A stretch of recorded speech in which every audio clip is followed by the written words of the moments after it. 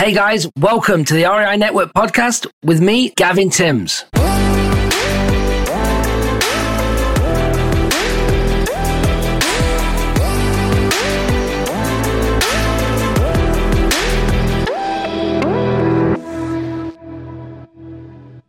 Hey guys, how you doing? Welcome back to the REI Network podcast. Back with another episode. This one, guys, is something I've never really done before, and I thought, you know what? I don't think enough people talk about it, and it kind of happened to us this week. So I was like, well, let me do a episode about it. Okay. Just before we do, though, do me a favor, just like always, give me a like and subscribe. Drop any comments if you have anything to add on any of these episodes. That would be awesome. Make sure you download if you listen on the podcast as well. So this episode I called Due Diligence Will Catch Scammers. Okay? Due diligence will catch scammers. So you've got to be making sure if you're new or seasoned that you're going through the right processes to close a real estate transaction. This is very, very important. Okay? Always do your own due diligence. And what you're going to find is things will start to not make sense. And when they start to not make sense and your gut feeling is telling you something, then you need to dig deeper and you need to start looking for red flags. Now, I'm sure there's 100 ways, of being scammed. I've actually, believe it or not, this has only happened one time, probably 4 years ago. Now, I closed a house in Dallas, and it was fraud. Someone had done a fake power of attorney, and we had purchased this property. We were wholesaling it to the buyer. The transaction, the money had been sent to escrow. The transaction actually happened. The buyer was the new owner with title insurance. And the only reason that we caught it was after the property closed, when they went to send the money, okay, they asked the seller, that was not really the seller, they'd done, again, a fake power of attorney to close this property, said, oh, don't send the money to that LLC or that name, send it to this name. And they tried to change the name of where the money was being sent. And they were like, we can't, we have to send it here by law. And they were like, oh, no, just send it, to this name. So anyway, kind of red flags went off at the title company. There was kind of then a big lawsuit that happened because we'd actually closed the property. So we'd been paid, I think, $12,000 on a wholesale fee. And the buyer was like, I have title insurance. I own the property. He'd already signed, had a tenant ready to go. Like, they were in. He's like, I am not backing out. Like, this is not on us. Like, the title company should have done their job, and there was some way that this should have been, kind of come up. So these things can really happen. And again, it's happened to me once when we've actually closed, but it was weird. Like, the seller was letting us in. It was super bizarre how it worked. And it was actually this lady, and we just couldn't believe what was going on. So that's happened. But anyway, this week what happened was a coaching client bought me a deal, a creative finance deal. This deal was principal only payments. The seller wanted $8,000 down, $400 a month, with a 10-year balloon payment. Okay. So that was kind of the deal. So we looked at it. Numbers were good. We felt that the rents could probably be rented for, I can't remember now. I want to say $1,400-1,500 a month. Or maybe that was if we could cash flow that if we Airbnb'd it. But it was cash flowing well over $600 per month. So we were looking at it, and we worked out what we need to bring in and obviously pay my student that bought the deal. And then if we furnished it to Airbnb. So me and Dustin are kind of looking at this. So I sent the contract over to Dustin. I hadn't even looked at it. And then we were kind of in a discussion between the student, one of my partners, to start looking at this deal. The first thing is, when we pulled it up, though, this property was up for rent. And they had 4 properties in the area under the same name. And they were all in great condition, and they're all at kind of fair market value, rent-wise. and didn't make sense that it hadn't been rented, and it was basically saying like 3 months or something it hadn't been rented for, and it just kind of that threw us off. Like, it's weird, you never know, maybe they're asking too much. It was kind of all weird because what they were asking online, let's say it was 1,600, they were going to do 400 and something interest only payments to us. So we're like, yeah, I mean, it's possible, but it's a bit weird, right? Whatever. So start looking at it, looking at the numbers, start looking at, okay, how are we going to bring the money in? Shall we borrow it private money? Maybe 25 grand to get the seller paid, my coaching client paid, and then obviously furnish it for Airbnb. And this is kind of what we were looking at. Then we came across that on the contract that it was basically that they were signing on behalf of the company. It was a representative for the company signing on their behalf. That's how the contract kind of read. So when we seen that, we said, okay, no problem. Can you send us the power of attorney? So we said to the coaching client, my student, well, look, you've been talking to the seller, so go back and say, hey, we need to see the power of attorney that they can sign on behalf.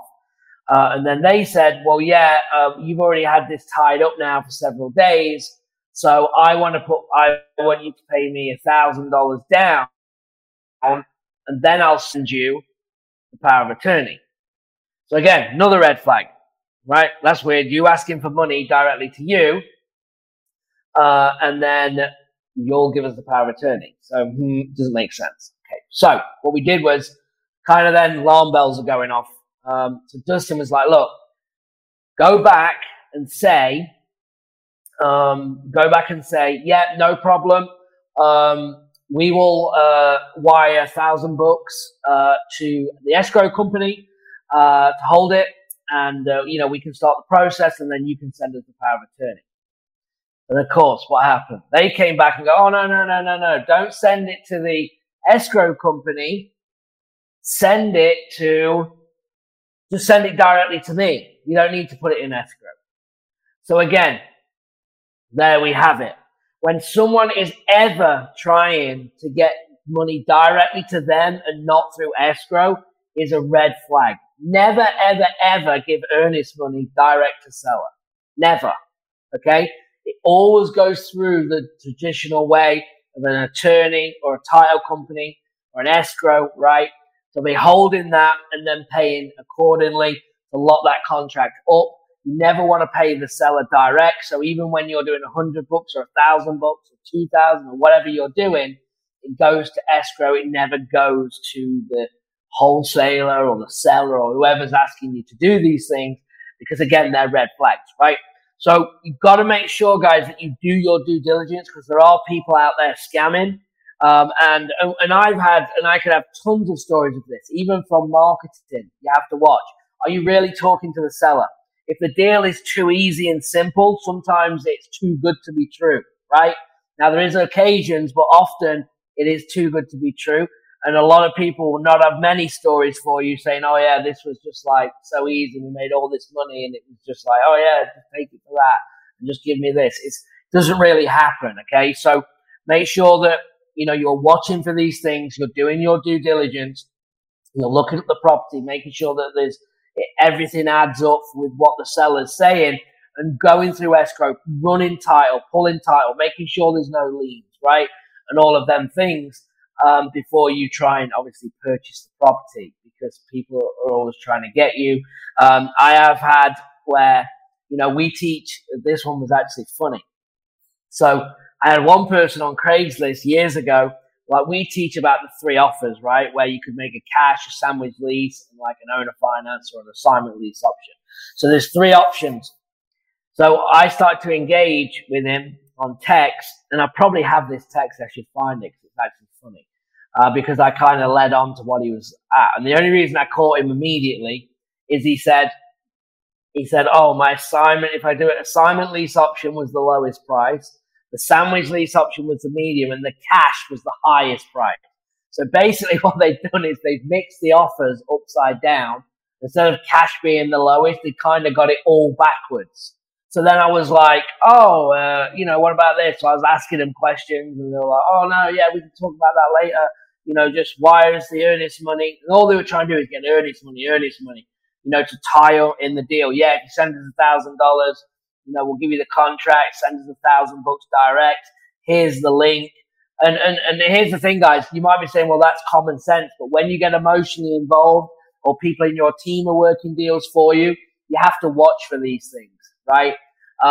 Because not only can, with us and our clients and you guys listening, hopefully I may stop one of these things if it happens to you.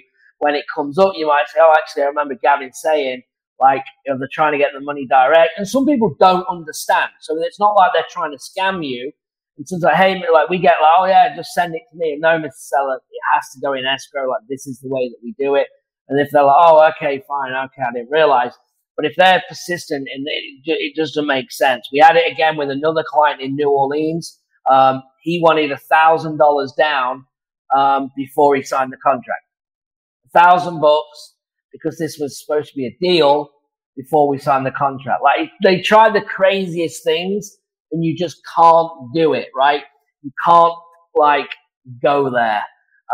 You need to make sure that you're doing things properly. And again, if it's through an attorney, a title company, okay, where they're holding it in escrow, then you should be fine. And obviously it will come up on title search, and they should be able to do their due diligence. So I don't want to freak anyone out, but it does happen out there. So make sure that you're, doing your due diligence on them properties. And as much as money as we can make and save, but we can actually help, our clients, you guys as the listeners, to make sure that you don't fall in the trap and do something because you're new, right? We talk about take massive action, figure it out. I'm bad for it. I'm bad. I'm don't take action. We'll figure it out.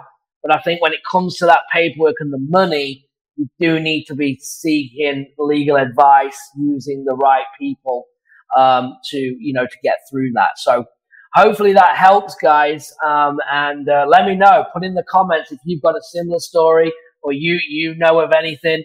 And again, I've got tons that I could go on, but you've just got to be watching for these little red flags, the things that are not normal, that are out of kind of the ordinary, that and see, and they're saying things and they're acting weird. All of these things that can be something's off here. I need to now pay more attention, because if you see one red flag, there's normally a sequence of them. Then you say, well, that's not normal, and this isn't normal, and this is how it led into, then all of a sudden communication stops when you've kind of figured it out. And it's a shame because, it's a deal that someone thinks they're going to get, and we're like, hey, I think we're going to buy this from you. We're kind of all in, we'll line up the money. We were going, all right, we're going to Airbnb it, it's near the college. We've done a lot of work. But in the end, I'd rather do that and figure it out, and obviously not get in a legal mess or putting money out and then obviously someone running off with it. So hopefully that helps, guys. Like I said, drop me a comment, and I hope this helps you, somebody else. You can share it. I appreciate it. And guess what? I'll see you on the next episode. Have a good one. Thanks. Bye-bye.